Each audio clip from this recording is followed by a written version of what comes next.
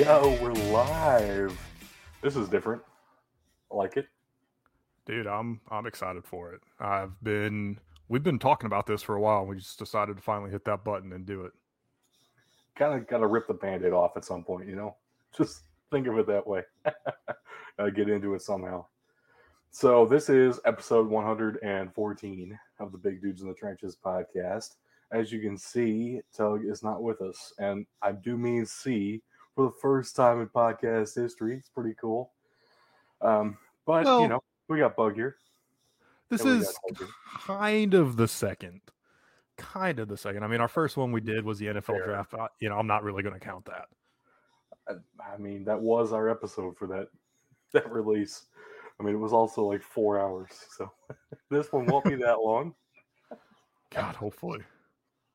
Gosh, let's go ahead and get into things. Before we do, though, I did want to mention that I've been getting really into Sudoku, and I'm not kidding. Sudoku puzzles are really interesting to me. But I found this app, and it was like giving me these quote-unquote daily challenges. And this one for today, it was like only 89% of people who attempted this have been able to solve it. I'm like, okay, that is...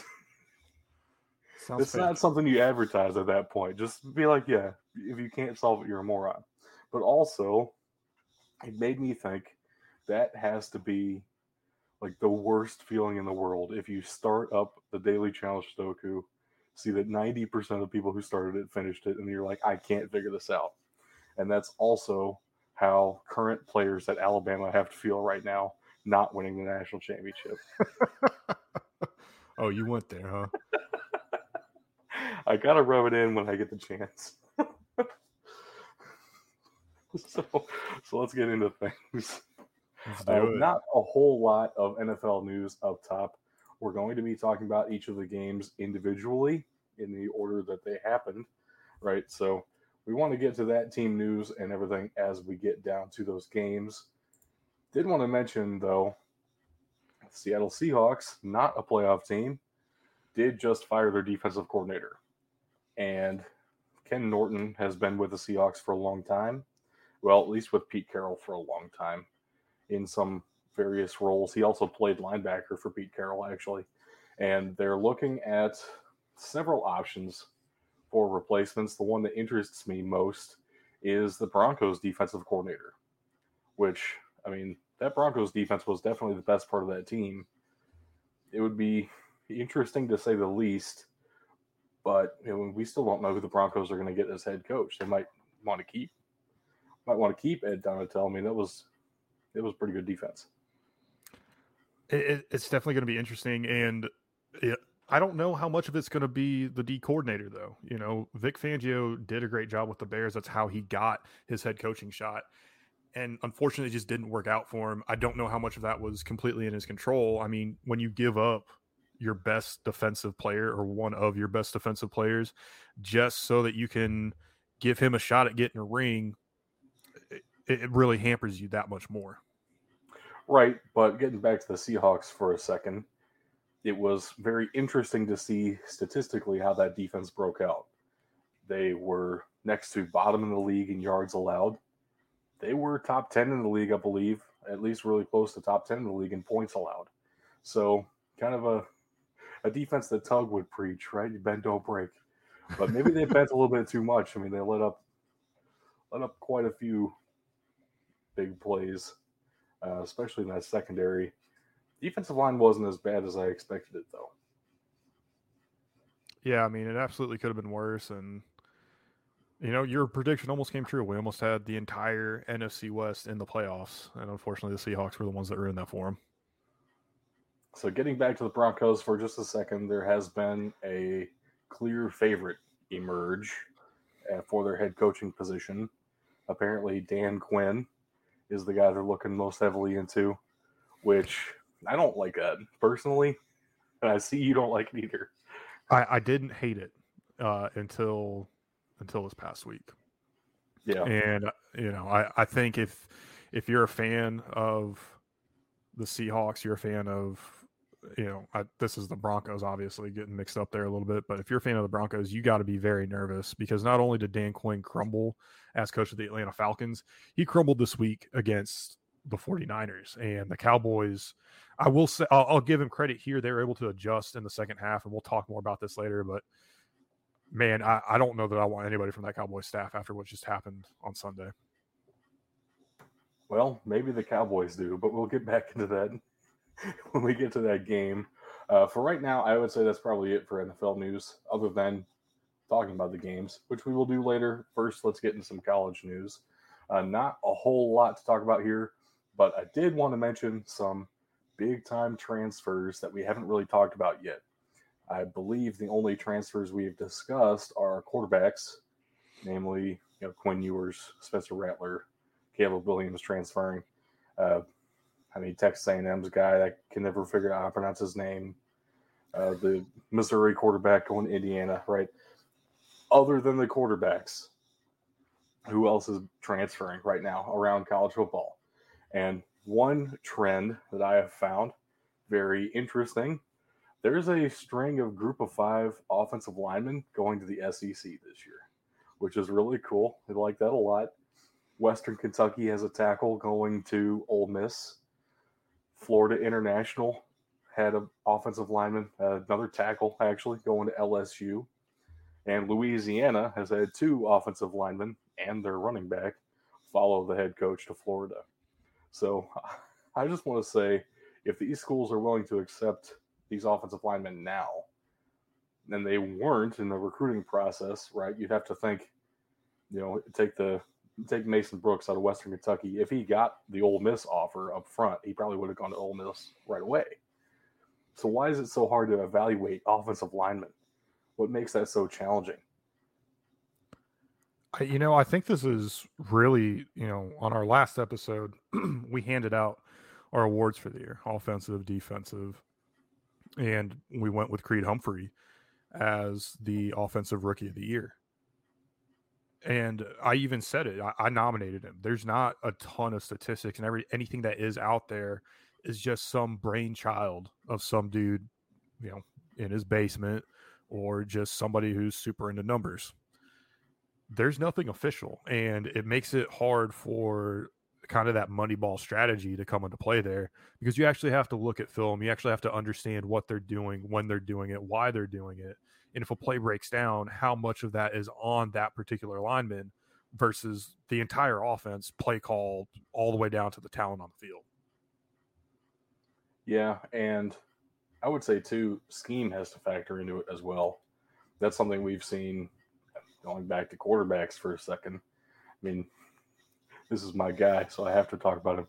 But Cameron Ward in high school wasn't in an offense that let him demonstrate that he knew how to throw the ball.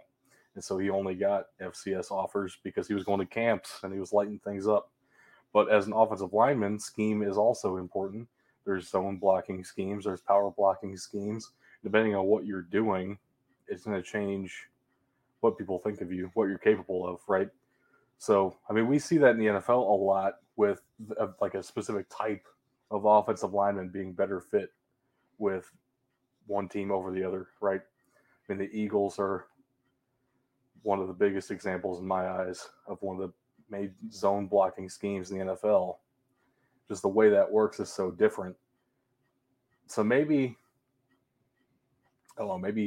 as you go up in levels, the schemes get a little bit more complex, a little bit more intertwined. So in a high school level, maybe you're only running one scheme and nothing else, even though you get up to the college and the NFL, you're going to be running all sorts of different schemes. You'll have a tendency, but you'll be running a little bit of everything. Maybe in high school, it's just harder to identify that because you're going to be married to something a little bit more closely. I'm kind of reaching here, I feel like, but I think it might be true. I think it definitely is because, everybody talks about the leap from college to NFL. The leap from high school to college is massive too. You have to have the talent to do it. Like, let's not discount that. But you have to have a love and commitment for the game that you might not realize you have or don't have. You see that offer, it's a dream come true. And now all of a sudden maybe this isn't exactly what I want to do. So you kind of have to roll with that, and that does play a factor. You're talking about that. My mind immediately jumps to Tate Martell retiring from football as of today. Golly, dude. Man, he talked about peaking in high school, right? QB1 to retiring out of UNLV after being at Ohio State, Miami, doing everything he can to stay in, D1, and just retiring focus and on business ventures instead. I mean, QB1's going to give him that for sure. That's for sure. For sure. Definitely for sure. I just thought it was fun that we're seeing some offensive linemen at least getting recognized from smaller schools, making the jump. Always like to see that. Some other big transfers that we haven't talked about yet. Another group of 5 to Power 5 here. We'll start off with Jackson Player, one of the biggest names that we talked about for Tulsa going into the season. And he had a decent season, all things told, but I want to see more of him before he becomes a draftable prospect, right? Well, he's going to Baylor now and is going to be able to compete for Big 12 titles. Now they're with the defending champs, Baylor Bears. That's going to be pretty awesome. I'd love to see that. I mean, Tulsa has absolutely been on a tear. So and really, he's going to be a great addition and help them continue the stretch that they've been on at Baylor. So the Death Star is also amassing even more empire. The Eli Ricks corner from LSU is headed to Alabama. Jahmyr Gibbs, the best running back that Georgia Tech has had in quite some time, is headed to Alabama. It feels like the same as going from Group of 5 to LSU is going from any other Power 5 school to Alabama. Mm-hmm. Which I hate to say that, but it feels like that's true right now. I think what's most disappointing about this is that he's going from Georgia Tech to Bama, and Bama did not run the ball well in that national championship game, and maybe they just found the answer that wasn't play calling. They have the player to get it done now. Yeah, isn't it creepy how they fill all their holes and never have any needs anymore? After maybe 6 months of, oh man, I wonder how we're going to fill this position. Oh, here's 3 5-stars throwing themselves at me. Oh man, so difficult. So tough. The hardship tour to Alabama. Gosh. Brandon Joseph, probably my favorite Big Ten football player outside of Ohio State, is no longer in the Big Ten. He's going to Notre Dame. Really fantastic safety. If you've seen Brandon Joseph play, it is something else. He made Justin Fields look very much pedestrian in that Big Ten championship game, Ohio State Northwestern. So headed to Notre Dame to probably replace, essentially, Kyle Hamilton, the best safety prospect we've seen in a long time coming into this year's draft. So good for Brandon Joseph. Hopefully he gets a little bit more in the win column leaving Northwestern. Hey, Notre Dame got straight on it, building back, building better, and poaching a guy like Brandon Joseph absolutely did it. Another big one is tight end Jaleel Billingsley, one of the biggest name tight end prospects going into the year. Got relegated to a backup role at Alabama, and so he's going to Texas. Backup at Alabama is going to go start in another Power 5 program. Blue blood at that. So okay. Blue blood to blue blood too. Right. This is kind of what I've said from the beginning with the transfer portal is when you've got 5 stars backing up 5 stars or 4 stars backing up 4 stars. Now they've got the freedom to go somewhere where they're going to get a chance to play. I know Nick Saban wants to sit there and say, they don't want to overcome adversity. But the fact of the matter is, you are not going to win a spot from a guy like, say, Derrick Henry or Bryce Young. You're not going to win a spot from them without an injury, a historic, colossal drop-off. Without those two things, you're not winning that starting spot in practice. and you went there to play football, and yes, absolutely, Alabama's able to say you will play in a national championship game before you graduate, if not multiple. And, at Texas, sure, they probably got the oil money that they're throwing at these guys. Same thing with Texas A&M. But they also just don't have as much talent. They still have that name. They still have that historical significance. Right. They're going to be able to pull these guys away pretty easily, and it will eventually level the playing field, in my opinion. You would think it would. We'll see what happens. Texas going to the SEC before too much longer is going to change things a lot, too. So, oh, man. College football is going to look a lot different in a couple of years. It's not even going to be fair to say the SEC is dominating everything because they just took the best teams from every conference. Right. Congrats. I want to see Ohio State, Notre Dame. Well, let's get Clemson in the SEC. Everybody. Let's get USC in the SEC. Screw it. Why not? Couple more to talk about. So, Kingsley Sumataya. Wow, I messed that up. Suamataya. Better than I was going to ever hope to do. One of those Pacific Islanders who always seems to end up at Oregon recently, is leaving Oregon. The offensive tackle, 5-star prospect, is going to BYU. Now, that would have been basically seen as a step down. BYU is independent, but they're kind of lumped into the group of 5 usually. But now they're going to the Big 12. They're going to be joining the Big 12 probably inside this guy's college career at this point.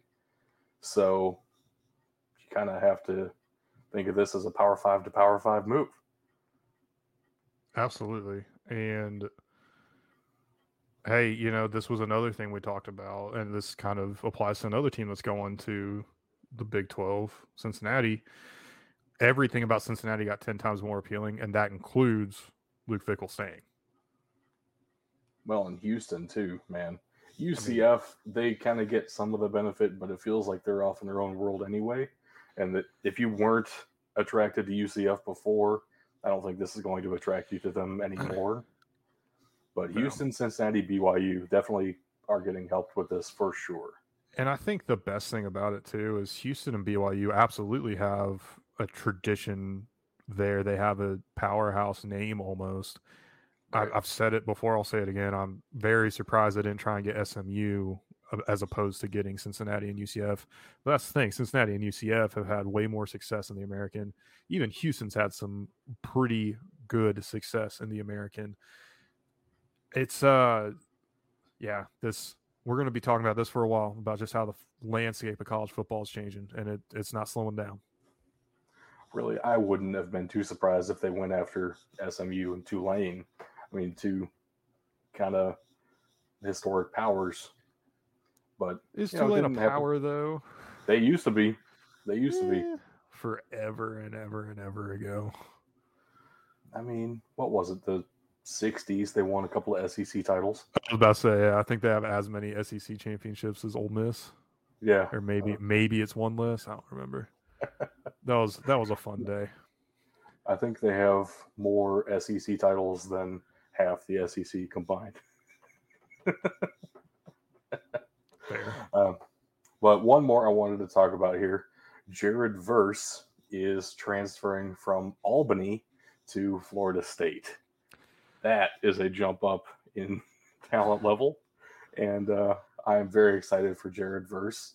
Now, one thing to know about this guy, as a defensive end, he was a finalist for the Jerry Rice Award, which is basically the FCS Heisman. So basically at a FCS level, he was this year's Chase Young. And if Florida State's getting a guy who can perform at that level in Division I FBS football, that's pretty scary. And I'm happy for the guy getting some real opportunity here. I'm gonna slow you down here. The FCS Heisman is the Walter Payton Award. The Jerry Rice Award goes to the Jerry most Rice is outstanding freshman. Yeah. So okay.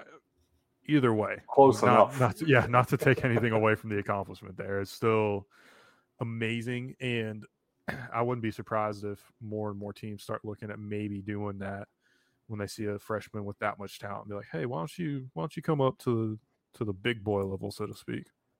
Well, and especially now that there's no penalty for transferring, you don't have to sit out a year, right? Mm-hmm. Why not get a guy who has all the momentum in the world, has shown he has the talent, get him up into your strength program for a year, and just let him loose? I mean, there's no harm in that. I would think. I mean, yeah, none that I can think of anyway. But it's really good to see somebody get an opportunity like this. And hopefully in the future, we can see maybe some offensive linemen from Missouri Valley Conference end up in the SEC. I mean, some first round talents down there, might as well get them against some bigger competition with brighter lights. Why not? That would be fun. Why not?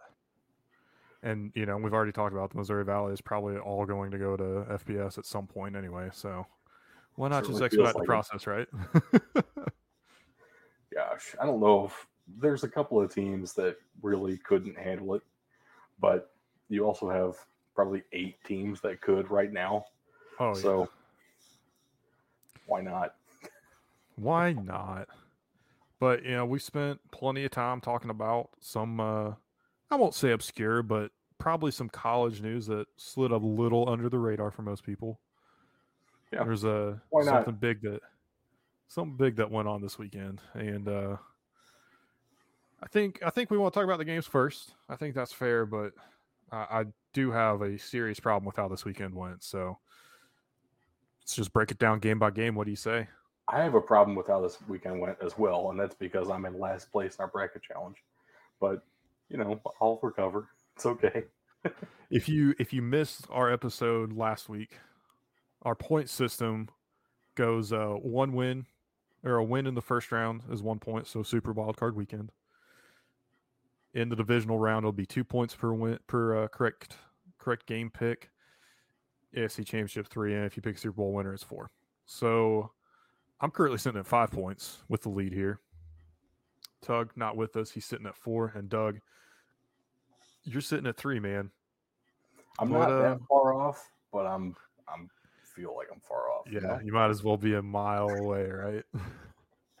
Well, to be fair, all of my winners in the divisional round did make it to the divisional round at least, so I still have a chance. We'll see. We'll see what happens. Well, let's go ahead and get started. I think we're talking about these games in the order they happened, right? So we would start off with Raiders Bengals. Yeah, I think that makes the most sense, man. I'll hand it to you. What do you got? Yeah, so 1926. This was really the best game of the weekend overall, not just year too. 1926.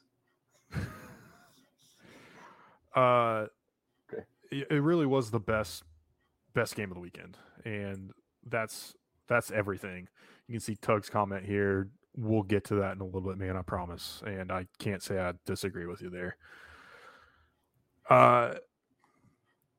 It wasn't even close, man. Like, it was the best game, and you just felt like the Bengals had a stranglehold on this one. If you were a Raiders fan, or if you've watched the Raiders at all this year, the only thing that kind of kept you interested in this is that the Raiders have been a come-from-behind team all year. Otherwise, man, there's really nothing you could have thought that the Raiders would have gotten back into it. You'll notice, though, that it was a 7-point differential, which easily makes it the best, if not, it's one of the best for sure, if not the best. I can see an argument for another game, and we'll get there shortly. But we got to talk about this because this was the story really of the whole weekend, and the aftermath of it has also made some headlines and turned some heads here. But I think it was the second touchdown for the Bengals. It was a crucial touchdown. Joe Burrow rolling out to his right, running, linemen coming, defenders coming. He's jumping out of bounds, but he gets rid of the ball before he touches the ground. Clearly inbounds when he threw the ball. He was not out of bounds. I would say the ball's 2.5 feet from, I think it was T. Higgins who caught this touchdown. Say it was about 2.5 feet from T. Higgins. And whistle blows. I might be exaggerating. It might have been a little bit further. It might not have passed the defender in front of him. You could definitely tell that some people stopped playing. That is for sure. Higgins catches a touchdown, ruled a touchdown on the field. No problem with him ruling it a touchdown on the field. Right. However, you have to. Yeah. I heard it as it happened. I was like, well, they're going to have to replay that play. Right. And really, at first when I heard it, I was like, did he step out of bounds? Because, real speed game time, you never know. Things are going fast. Maybe he did. Replay. Sure enough, he did not step out of bounds. Even the announcers were showing a replay with audio. And they showed it once, and they're like, oh, sometimes the audio on the replay, blah, blah, blah. Because I get not wanting to drag an announcer during a live broadcast, but they absolutely blew that one. It should have been a replay of downs. And that crew's done for the year.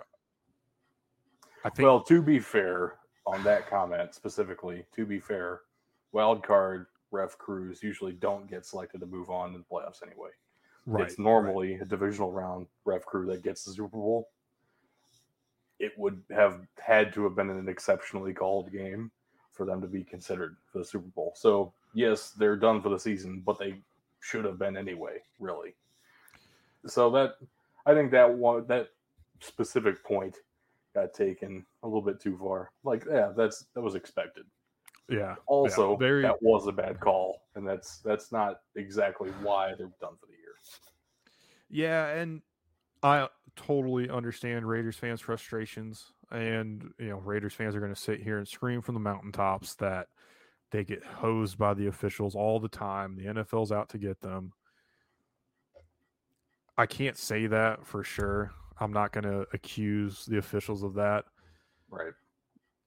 But this was bad, and a whole crew, nobody knowing that can't stand, nobody in the booth, with the radio to the head official being, there's got to be some way to communicate with those guys on the field from the booth upstairs, some way and say, hey, you need to replay this down, something that has to exist to prevent stuff like this from happening, because this is unexcusable. It absolutely should not be happening in a playoff game. I'll throw out there though, the Bengals had all the momentum in the world when this happened. I don't know that replaying the down prevents them from getting a first down or touchdown anyway. I know that's not a lot of consolation, and it's when you start getting into what ifs, man. Even if it did stop them, though, I don't know if the Raiders would have won then. I mean, the Bengals looked like they really did feel like the better team for most of this, honestly. Mm-hmm.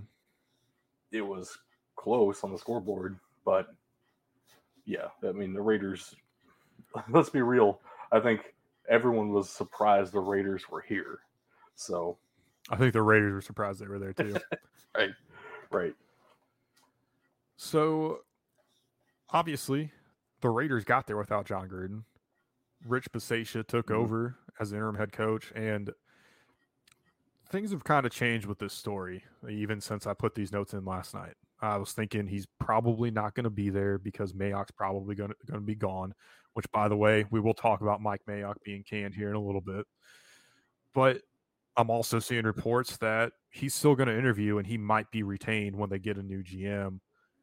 They better take a good long look and listen to this guy, because not only did he turn the midseason collapse around that has kind of become trademark for the Raiders at this point, he got them into a high wild card seed. And then after he loses, this guy's a player coach. He hand wrote a note to every single player on the Raiders. And I don't know really how much that means as far as, is he a good coach? Is he not a good coach? But he is 100% a player coach. Right. You saw what he was able to do with half a season. If I'm incoming as GM, he's getting all of next season. That would be interesting. It's going to come down to what Mark Davis wants. And all the rumors I've seen are that he's really coming hard after Jim Harbaugh. Now, whether or not that happens, I am not convinced that it will. But, if your owner wants somebody else, you're not going to be around. Just the way life works. But yes, I'm rooting for this guy. It seems like he, at the very least, was able to rally the troops in a big way. And that's not something every head coach is really capable of, honestly. So at least seeing him in some coaching capacity next year, whether with the Raiders or not, I expect to see him on the sideline somewhere. And I'll say this too. I hope he gets kind of pushed out of the Raiders if they're not going to keep him. I hope they get rid of him quick, because I don't want him to not be on the sideline somewhere next year. He deserves it. He 100% deserves it. And he's shown multiple reasons why. I think they're going to have to do a couple things personnel-wise to get over that hump and get a playoff win and get rolling in the playoffs. But Rick Bisaccia very well might be the answer to all of that. Sorry for looking at my phone there for a second, but it turns out that Mark Stoops at Kentucky just hired his brother, Mike Stoops, to be the linebackers coach at Kentucky. Huge story. Definitely worth looking at my phone for. All right, we're done. Moving on. I needed a transition. So, yeah, a rough, awkward transition works there, right? Mike Mayock, he was expected to be out as a general manager, and as expected, he was canned. Which is kind of unfortunate to me, because I liked a lot of his moves. Now, I know that's going to sound a little bit controversial because you're about to list the quote-unquote dumb draft picks that he had. I actually like a lot of those picks, personally. They just didn't work out for whatever reason. I mean, even taking Clelin Ferrell at number 4 overall in his first draft, that was seen as ludicrous by most people. He was a fantastic defensive lineman at Clemson. Now he's backing up one of the best edge rushers in the NFL that people aren't talking about in Max Crosby. Okay, he's the backup to one of the best edge rushers in the NFL. That's okay, right? Damon Arnett was a good corner. Maybe he was getting aided by having some other good corners in his room at Ohio State, but he really was a good corner in college. He really didn't allow any touchdowns his final season at Ohio State. That's true. That's still true about the guy. So you can't blame him for that not working out necessarily. He took the information he had, made the selection that he did. Henry Ruggs, yeah, okay. How could you ever predict that? One of the most talented receivers we've seen in college football, and it turned out he was on a team of 3 of the most talented receivers we've seen in college football, right? So you take one of them, happened to pick the one that can't handle himself in public, has a bit of a drinking and then continuing to operate motor vehicles problem. Yeah. How could you have known that, right? He wasn't 21 yet when they drafted him, was he? I mean, this guy was... I don't think so. You couldn't have known that, right? So some of the later round picks that nobody's going to talk about really seem like they have worked out. I mean, the offensive line, for as terrible as everyone expected it to be, really held together decently well. Josh Jacobs, everyone clowned that pick, and I don't understand why. He had a fantastic rookie season. And yes, he took a regression the next year. Okay, basically everybody does. But he was also still really good and one of the best running backs, at least in the division. So some of the picks, yes, I understand being frustrated that they didn't work out. I also wouldn't blame Mike Mayock for that. No, and I don't think you can either. There's no way you can foresee discipline problems with Arnett or Ruggs specifically when they have nothing previous that they've done that would cause concern, right? They do extensive research into these guys. It's why Micah Parsons fell so far, right? Right. And then the guys that you have concerns about end up turning out fine. I mean, Larry Tunsil hasn't been an issue for anybody, right? And then the real head scratcher was Alex Leatherwood. Everybody wanted them to go out and get the safety. Now that I'm talking about it, his name's escaping me. You know exactly who I'm talking about, though. There you go. I knew they got him in the second round anyway. They got him anyway. They could have really flipped those either way. And you're right. the optics of his 3 first-round draft picks over the past 2 years, it looks bad in retrospect. At the time, they were great picks. And the guys that you're not going to talk about in the later rounds, he absolutely did a good job on, but he's too close to Gruden. And ultimately, I think that is why he got canned. Right. I don't think you can sit here and say that he did a horrible job. I mean, somebody told Rick Bisaccia, hey, you're going to be the interim head coach. So I think ultimately this does come down to his relationship with John Gruden. And that's... Well, okay. We did a lot of defending Mike Mayock there. I will say the talent on that roster was lacking in several key areas. And even as good as some of his later round picks were, at least as far as what I've seen, I mean, right, there's a reason not many people expected them to be in the playoffs. Congrats for getting there, but Derek Carr threw for probably a career high in yards again, like he does every year somehow magically, even without any receivers. I mean, you can't just expect that to work out. And yes, Trayvon Merrick had a good season as a rookie safety, but also who else do you have a defensive back? Nobody. Okay, I mean, you have a couple of decent edge rushers. Who's up the middle? Nobody. Who's in the linebacking core? I can't name anyone, honestly. The last linebacker the Raiders had that I could name, they traded to the Bears. So, and you gotta wonder how much that's still stinging, how much that's sitting there, and how much is he connected to Derek Carr? Because a lot of fans, and I'm sure Mike Davis and a lot of higher ups are ready to move on from him. And really, I don't know that I can blame him. If Mike Mayock wasn't and showed that he wasn't, it makes complete sense that he was shown the door. It also would make sense that Derek Carr would end up going somewhere and start winning immediately, right? He is that kind of guy. He is talented at quarterback. Yeah, very true. If he ends up going to Denver or Carolina or Philadelphia, I mean, those could end up being legit Super Bowl contenders very quickly. But there's no talent around him in Vegas right now, is what it feels like. It certainly does. And man, I don't think Mike Mayock would have been able to fix it. So it makes sense. The firing makes sense. There were some other games that happened, though. I know we spent a lot of time here, and really, but we can move pretty quickly through some of these. Yeah, I mean, you see the score right here, right? There's a dildo on the field, though. That's fun.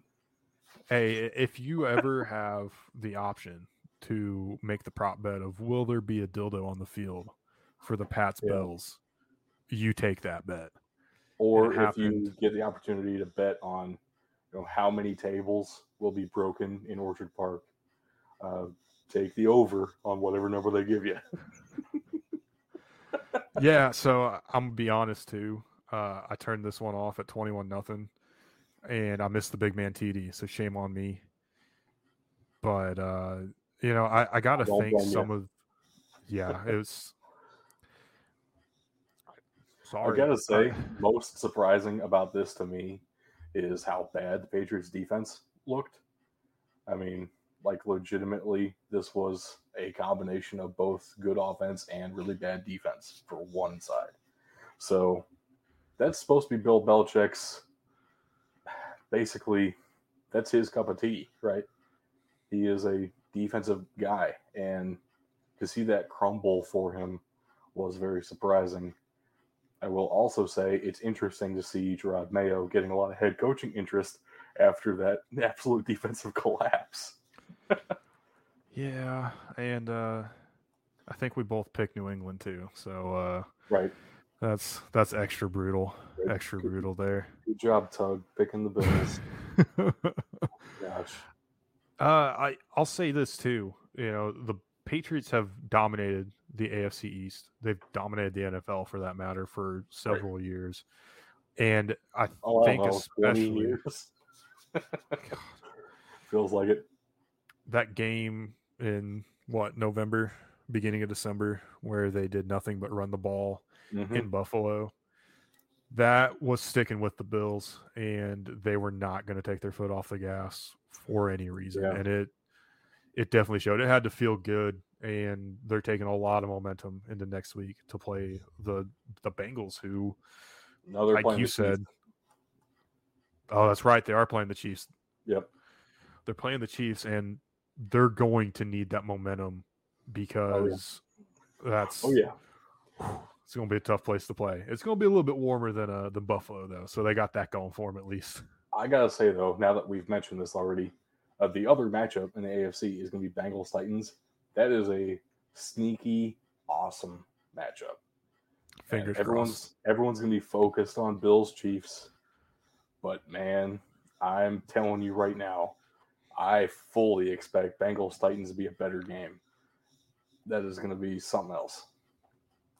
It's definitely going to be interesting, and we will talk more about the divisional round of the playoffs later this week.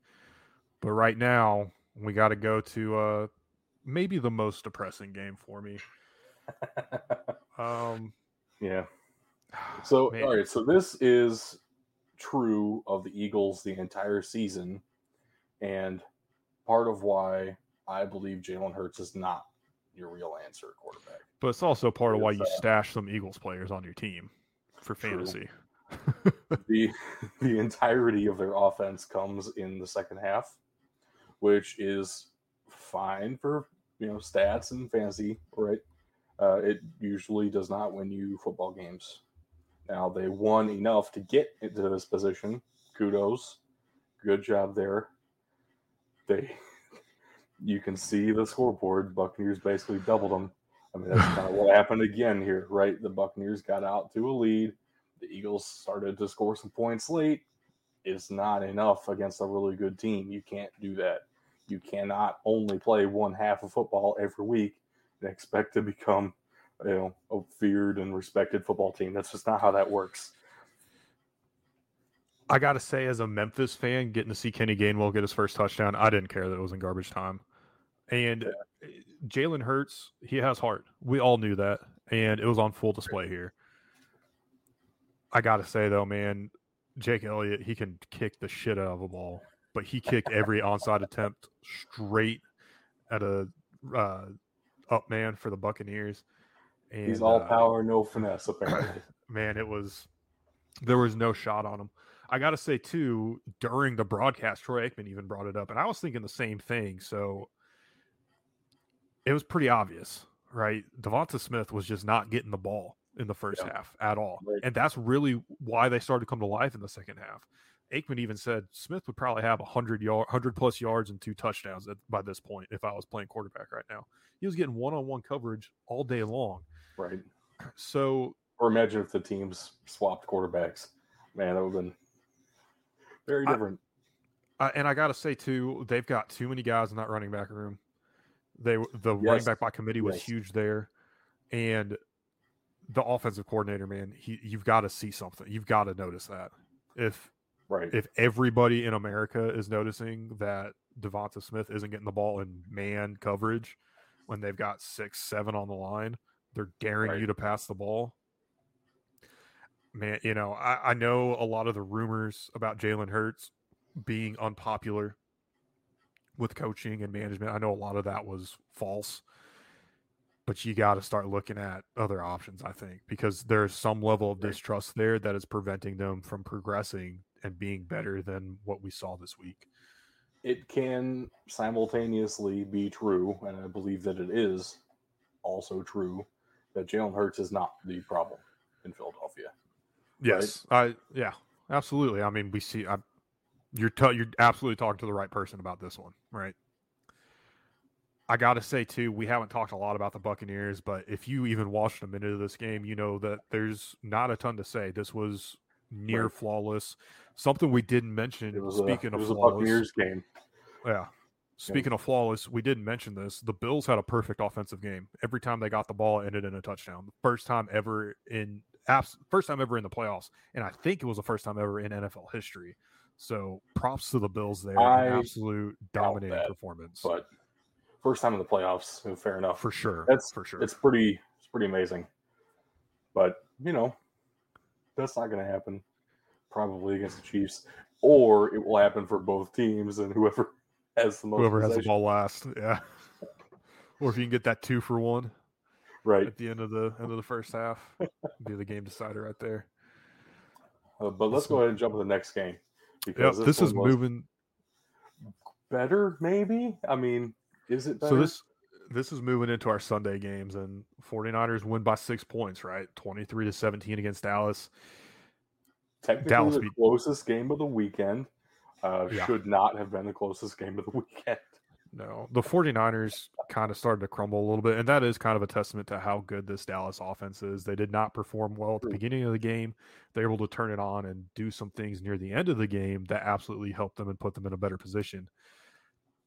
But 14 penalties is tough to overcome that. And then add on top of it that run up the middle near the end. You know, I don't know what they were thinking. And I will say this, you know, again, Romo on this call, which, by the way, Troy Aikman was very upset he wasn't able to call this game.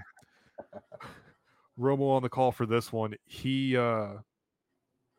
said it. He's like, the Niners need to be guarding the sidelines.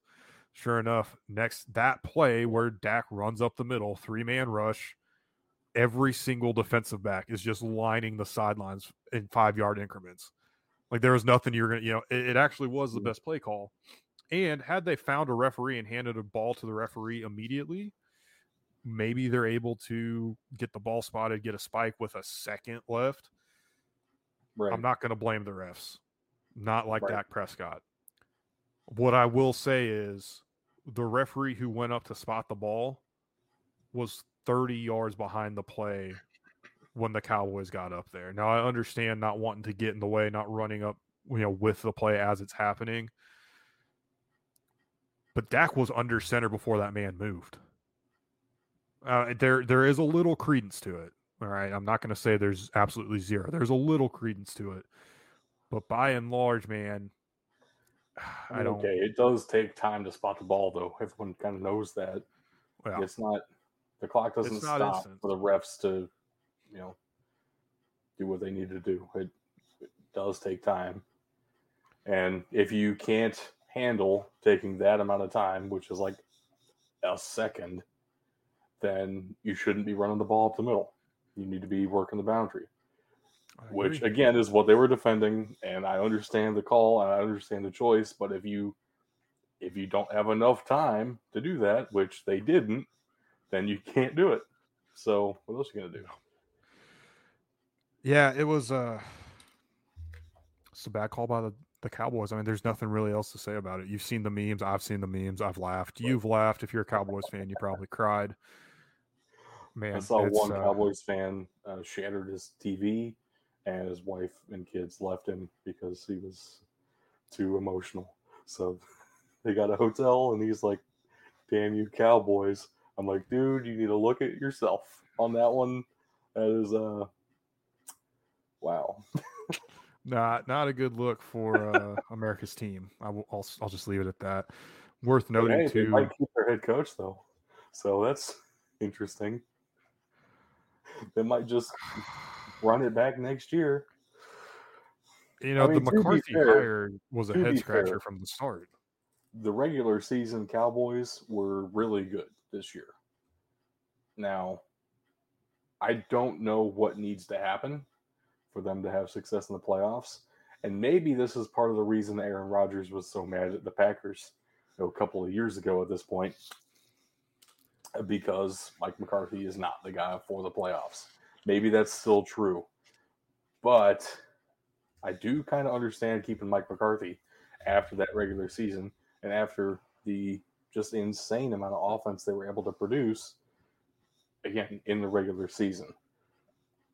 I don't know what you would really want to change right now. Maybe give him another year. But McCarthy has a Super Bowl, right? Yeah. He's got a Super Bowl. So, I mean, It's just one of those things where you got to trust him a little bit, at least, right? And Kellen Moore, I don't think had a great plan. I don't think Dan Quinn had a great plan. And I think the 49ers are ready. I mean, you got to give credit where it's due, and you've got to place blame where it's due, too. To be fair, has Kellen Moore ever been a coordinator for a playoff game before? Nope. So then, once again, that would have to fall on Mike McCarthy. We're not preparing him for what he needs to do. No. And there's a little bit of blame to go everywhere. Yeah, absolutely. And again, not spending a lot of time talking about the 49ers. They felt in control of this game, even at the end. It would have been cool to see the Cowboys get that Hail Mary attempt just for the excitement factor. Yeah. But the level of control that the 49ers had on this game, much like most of these games, man, it really made it boring TV, honestly. Well, and until Nick Bosa went down. That was certainly that was scary. Yeah. I haven't heard I haven't heard an official injury report if he's going to be here or there next week. They're going to need him in Green Bay. And it's worth noting that Aaron Rodgers has never beaten the 49ers in the playoffs, and I'm going to need them to continue that. Please. I mean, I'm on board with it. Let's do it. I picked the Packers, but I don't care. Let's see 49ers beat them. Bring it on. Our last game of Sunday, though, going straight to it. This is potentially Big Ben Swan Song. Still no official announcement yet. But, man, this was... Tower. Don't retire. You know, I talked about it. I had the opportunity to go to the game and wasn't able to attend. And I've got a few guys that I work with that went, and part of the reason they wanted to go was because of Big Ben. Yeah. And even they said, man, like, it's time. Yeah. It's kind of sad, you know. I think it's part of why we romanticize, going out on top so much. Like, not many people are able to do that. Not many people are emotionally able to do that. You want to keep going until you have absolutely nothing left. That's definitely what happened here. I would feel bad as a coach or as a team administrator if I allowed Big Ben to get back on the field next year. Like, it's time. Yeah, it sucks. It really sucks. And there's nothing else to say about it. That being said, 100% first ballot Hall of Famer. Oh yeah, absolutely. And we will absolutely history.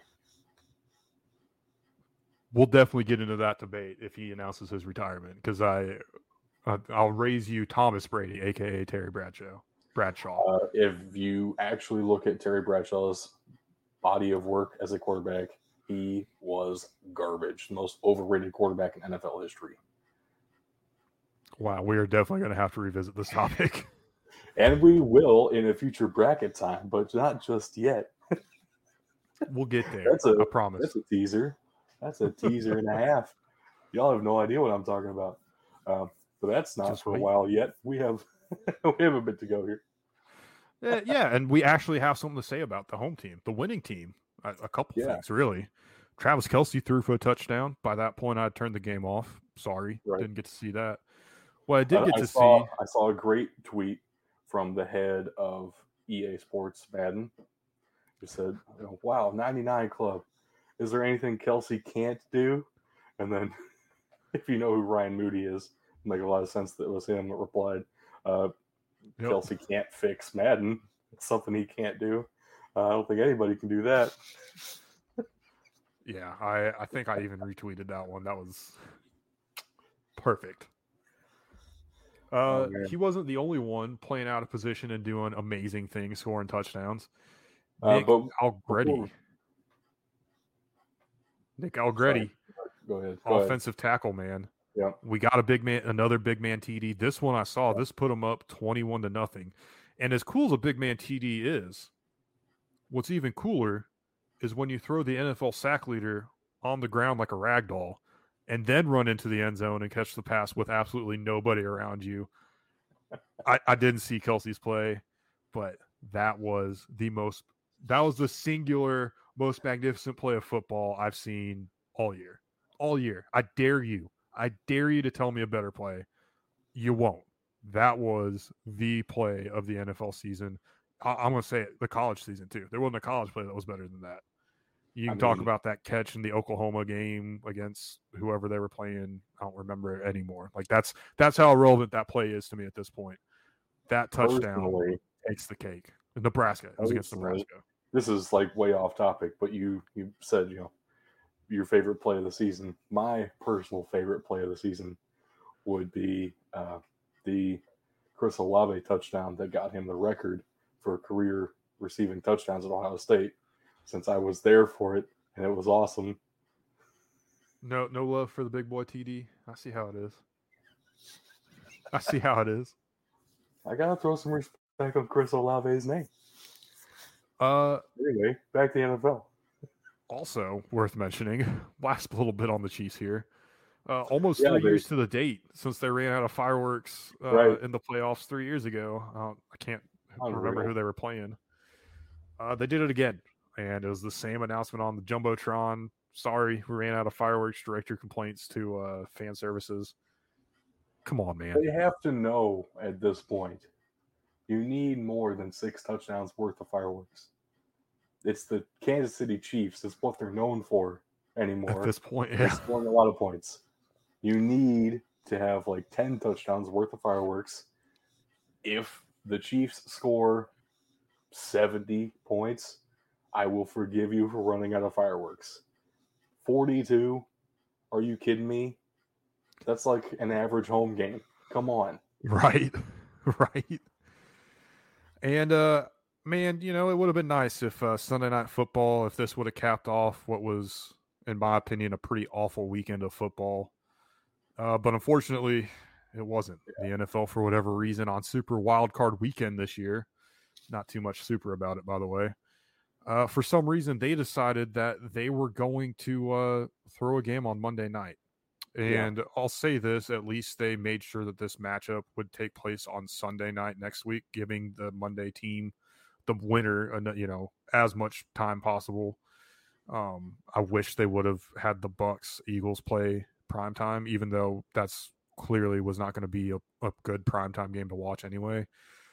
But, a couple extra hours, more than 24, it makes a difference. And especially given Bruce Arians and his staff that much extra time to start scouting both teams, looking over film of both teams, I don't like it. And we'll talk a little more about specifically the Monday night game in the playoffs here momentarily, but I want to talk about the game first.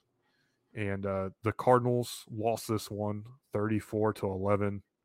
They didn't score until the second half. This was brutal. And Kyler Murray had one of the absolute worst interceptions I've ever seen thrown. Well, just worst performances overall. That too. That was one of the historically bad quarterback performances in the playoffs. Unreal. Absolutely not MVP worthy. Like Mitch Trubisky winning the first ever. Well, Dak Prescott won the MVP this year, so. Hey, something about losing quarterbacks. 2 for 2, losing quarterbacks, yep. A little consolation there. This is an interesting stat. Passer ratings. Yeah. Kyler Murray, 40.9. Odell Beckham Jr., 118.8. Which, by the way, Odell Beckham Jr. and his storied career, like I said on the broadcast, dude made one catch and everybody's been talking about it ever since, right? I will say, in defense of Odell Beckham Jr., I never saw a fit in Cleveland at all. Whether he got hurt or not in his time there, that really wasn't the right environment for an Odell Beckham Jr. type player. It's not the identity of the Browns. It never has been. I don't think they can make it that. I don't think that'll work in the AFC North. Even still, he had a couple of 1,000-yard seasons in Cleveland. So he is a good receiver. And maybe this is an LA kind of guy. Maybe this is really going to work. I was about you led me straight to it because he had, besides the passer rating, which is hilarious, by the way. Right. He had an amazing game. We've talked about Cooper Kupp ad nauseum almost, whether it's how great he was for my fantasy team, whether it's winning our offensive player of the year. He was bottled up. I don't think they went to Cooper Kupp once in that game. And yet Odell Beckham was just running free all day. The Rams were actually able to make the best of the situation of who are you going to cover? Who are you going to leave open? Something everybody was thinking would happen in Cleveland and just didn't. Right. And they were able to actually do that in LA. It was beautiful to see. Another thing that was beautiful to see was Cam Akers back. Playing hard, running hard, hitting people hard, and there was one that was pretty scary. Yeah. Yeah, before we get there, though, having Cam Akers back, that's one of the things that I like to talk about every playoffs. It feels like a whole new season, right? That Wayne Gretzky quote.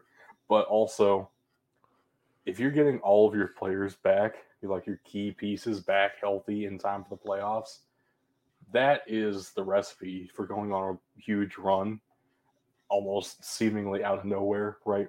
So the Titans getting back Derrick Henry, Julio Jones, A.J. Brown, all of their offensive pieces basically are all back to start the playoffs.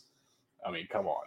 The Rams getting everybody back to start the playoffs, including one of the best running backs that, I mean, gosh, in the NFC, I would say. I mean, that is legitimately, I'm talking, he's up there to me with an Alvin Kamara or Ezekiel Elliott. He just hasn't been able to stay healthy and prove that to people yet. He has that talent, no doubt. Getting him back is so huge, and that's going to factor into this playoff run. I absolutely believe the Rams can go very far here. And he was, I mean, I think he was kind of underrated too. I think you're absolutely right there. And he has a pretty good mix of power, agility, speed. He's got pretty much everything you want in an NFL running back. Right. Coming back to this hit, though. Yeah. Man, so on Cam Akers' part, I think this was a clean hit for the record. I think Budda Baker kind of did it to himself. The way I saw it, he came in head down and took the shoulder to the side of the helmet. Now, you could say he was leading with the shoulder, and I think there's a valid argument there, and I definitely don't want to say it's Budda Baker's fault that Budda Baker got knocked out. Right. But, man, that was scary, and that's just football. That's just football, too, because if Cam Akers is running straight up and down, Budda Baker probably gets him in the ribs, takes him down, no issue, or, at least wraps him up. No issue. It was a hard play, a tough play. Cam Akers pissed off a lot of the Cardinals defense. I don't think he realized how bad Budda Baker was hurt at the time. I don't think, he wasn't looking at him. I don't think no way you would expect him to get knocked out from that. That's like just one of those, you lower your shoulder, keep going kind of a play. It's supposed to happen all the time. It's supposed to be what you do as a running back. So, yeah, that's just football, man. Happens. But it is probably the best player on that Cardinals defense. It was pretty rough for them. Yeah, and they got all off season to get better, man. That's really all there is to say here. Yeah, that's really all there is to say here. I will say, though, it is sad seeing that we probably won't see Larry Fitzgerald again. I don't see a way he comes back next year, and really didn't get to play a whole lot this year anyway. So when you think of the Cardinals, at least when I think of the Arizona Cardinals, a lot of time I think of Larry Fitzgerald. Larry Fitzgerald. He is the Arizona Cardinals in my mind. Right. So it's kind of bittersweet, and you absolutely didn't want to see this game go this way. After that first Cardinals-Rams game, you kind of knew that the Cardinals were not going to dominate the Rams every time they played. Right. But I didn't expect the pendulum to go completely back the other way, especially in a playoff game. That was right. I would hope at least one of these games was close and competitive, but it is what it is. It is what it is, and I think the big thing here, Tug, thank you for watching the stream with us, man, and we got your question up here. Yeah, Fitz did not play at all. You're absolutely right. Right. But the Cardinals and the Rams, what's the rationale of having it on Monday in the first place? I mean, all about that TV money, man. Nothing else to say about it. It is what it is at this point. I mean, that's the unfortunate thing. Like you said up top with it. I mean, there's at least they made to where the Rams will be playing last next week. Yeah, but it doesn't feel right, you know. The other thing that irritates me is that they didn't have a Monday night game last week. Right. And I get wanting to get the playoffs set. I get the importance of it on that end. Well, but I would say kind of like you want to make sure everybody's good for Saturday. So I understand that. But aren't you going to have another Saturday next week? Yeah. So, you know, at least be consistent with your nonsensical rulings. Money's green, grass is green, and green makes the world go around. That's all there really is to it. And it's a shame. It really is a shame. And the only other thing that was more shameful was this whole super wild card weekend in general. And a lot of people are sitting there saying, oh, it's the 7 seeds. It's the 7 seeds. That's where the issue is. I don't know how much of that is completely true. I think there is some credence to it. But it's not true. It's not true because we saw the other games be blowouts as well. And last year, the 7 seed games were just fine. Right. You know, so it made me really think is like, what was really worse? This or the college football semifinals? I went to Twitter, I went to Instagram, and it was unanimous across both platforms that the college football semifinals was more disappointing. How do you feel about that, man? I disagree with that because at this point, that's what we expect out of the college football semifinals. Last year proved that this format could make some very interesting and good matchups in the NFL. And it just didn't happen this year for some reason. But in the college football playoff, I think the average margin of victory is 21 points in the semifinals. It happens every single year in both games. To me, the NFL playoffs here were more disappointing. Yeah, I got to agree with you too, honestly. I was expecting a few votes for the college football semifinals. Don't get me wrong. But to sweep, be unanimous across Twitter and Instagram, that stunned me because there's only 2 games. That's kind of been the MO. We've had one good college football playoff game, period, dot. So make it 2, actually, in the past 3 years, and that's Clemson, Alabama, and then, of course, Georgia, Alabama. Those have been the 2 best games. So 4 years, actually. I'll say 2019, Clemson, Ohio State came down the wire as well. That's right. Maybe it was Clemson, Ohio State that I've been thinking of. I mean, gosh, there aren't too many examples though. The fact that we can list them is a problem. And it's I will say too, it's possible that this year was more disappointing for college football because it was 2 SEC teams that won. Maybe it's a little bit of SEC voting there. That's possible. And I don't know that I disagree with that either, if I'm being honest. Right. But I think there was a very large contingent of the country that didn't want to see Cincinnati get in the playoffs because of exactly what happened. They were saying, Alabama's just going to smoke them. Everyone knew it. At least that's what the narrative was. Yeah. And Alabama pretty much smoked everybody, though. Exactly. And Tug, yeah, absolutely. What did people really expect out of the college football playoff at this point? Exactly. That's what I said. That's what we've been saying. So yeah. I don't know if there's any more point beating this drum. I just found it interesting that it just won unanimously. That was odd to me. It is interesting. At the same time, look at these games. There were some good ones, I guess you could say. There were 2 close ones, and that's more than you could say for the college football playoff. So I guess they have that going for them. I don't know, man. I don't know. But I think that about does us for wild card weekend. Yeah. Yeah, that was wild card weekend, and man, that was gross. So next week is the divisional round. we will have to think of something else to talk about because 2 extra games and we just hit an hour. But it was still a good show. Had a good time talking with you. First ever live broadcast of the Big Little rough, I'm not gonna lie, but we'll work through it. We'll definitely work through it, and we'll get better. We'll be back. We'll try and get there's a diamond in here somewhere, and we'll try and get a more stand pat routine. But if you've listened to the show or know me at all, I've got 3 kids, so that's kind of rough for me trying to get on a live stream. Yes, Tug, I know we streamed the draft. So I know we streamed the draft.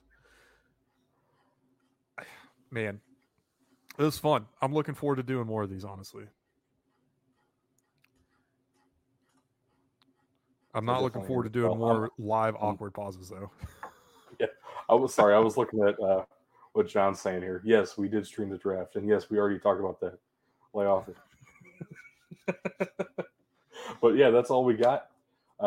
Unless, I guess we got to talk about the links that you've been seeing scrolling along the bottom there. You can find them in the podcast description everywhere as well. Think BDT football. You can find us all sorts of places. Patreon, Twitter, Facebook, Instagram is BDT_football. That's the only difference there. Again, you're looking at it as I'm saying it. But for the people listening, it's in the description. And that's all I have, I think. So do you have any parting shots for us, man? I absolutely will be trying to get some stuff up on bdtfootball.com. I know I've been saying that for a while, and I've been failing. I'm finally starting to settle in, finally starting to get more comfortable, get a more organized, regimented routine here. So you moved several states there, so I don't blame you too much. Yeah, I'm hopeful to get back into blogging a little bit here and there. So definitely make sure to check out the website. As we do more of these live streams, tell your friends. Don't try and keep it a secret. All right, we want you on the live stream. If you got questions, definitely comment them. We'll try and answer them, or you can always email them to mailbox@bdtfootball.com. Those are probably the biggest ones I want to shout out there. Currently, I am just streaming this on my own Twitch, but as we get more used to this, be on the lookout for a BDT Twitch and YouTube channel. We'll try and make ourselves available there as well. I got to say, though, it's Tuesday. It's our middle of the week show. So, do you know that animals that lay eggs don't have belly buttons? Understandable. Never thought about it, but makes sense. Right? Yes. Also yes, John. Disappointing. I want to fiddle with an alligator's belly button, and now I can't. You won't find it because it's not there. But yes, John, thank you for mentioning that. Please hit that share button because this is going to be immortalized forever. So you will be able to share this and show your friends, show your family. But that's it, man. That's all we got for today. Let's get on out of here. Let's do it. Thank y'all for joining us today. Have a good one. And John wants us to do his thing, but no, refuse. Nope. It's going to be a good old peace out, Girl Scout. We're gonna get on out of here. Y'all have a good one.